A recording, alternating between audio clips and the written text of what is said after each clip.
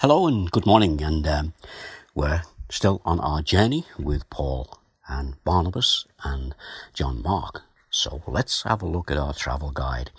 Acts chapter 13, verse 5. When they arrived at Salamis, they proclaimed the word of God in the Jewish synagogues. John was with them as their helper.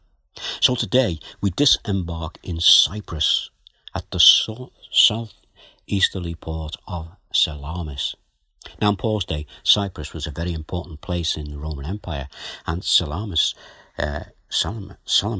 was part of the Roman province of Cilicia. If you were to go there today, it's still called Salamis, but it's called Salamis Philoxenia.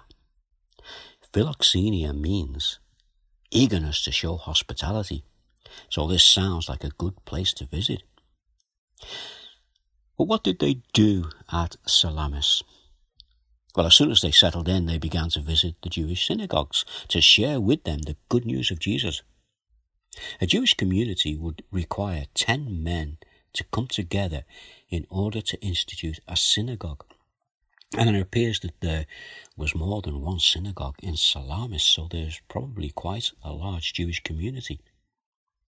I'm sure that at this point the Jewish people were eager to show hospitality to them, and also, I hope, eagerness to accept the word of God. If that was so, it would have been a great encouragement to Barnabas and Paul and to John Mark as they travelled from Salamis through Cyprus to Paphos. Let's go back to Acts 13 and look at verse 6. And what we're going to see here is that they travelled through the whole island until they came to Paphos. And as well as taking in their surroundings, which is what we do when we visit new places, they would have continued to share the good news of Jesus with whoever they met. And eventually they arrived at Paphos, which at the time was the capital city in Cyprus. And it's situated in the southwest of the island. And it was also the home of the governor. Paphos today is one of the main holiday places in Cyprus. But back in the days of Barnabas, Paul and Mark, let's find out what happened while they were there. So back to our travel guide, and Acts chapter 13, and if we read from verse 6 right through to verse 12, we will see that this passage is telling us that they met with some opposition. You see, there was a Jewish sorcerer who was also a false prophet. His name was Elymas, and he was an attendant of the proconsul, that is the governor, Sergius Paulus. So Elymas had quite a powerful position. Now the proconsul was an intelligent man, and he sent for Barnabas and Saul because he wanted to hear the word of God. Now Elymas opposed them, and he tried to turn the proconsul from the faith. Then Saul, who was also called Paul, was filled with the Holy Spirit, and he challenged Elymas. And he said to him, "Will you never stop perverting the right way of the Lord? Now the hand of the Lord is against you. You're going to be blind for a time." And this is exactly what happened. Now when the proconsul saw what had happened, we read that he believed, and he was amazed.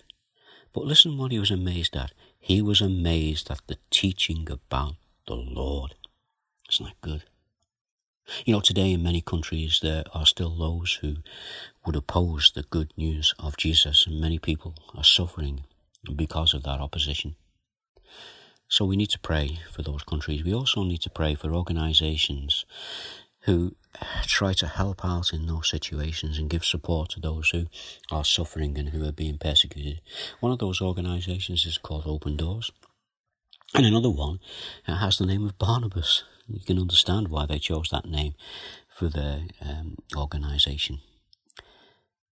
And notice also here how Paul takes a leading role, and how from this point on his Latin name Paul is used rather than his Hebrew name Saul.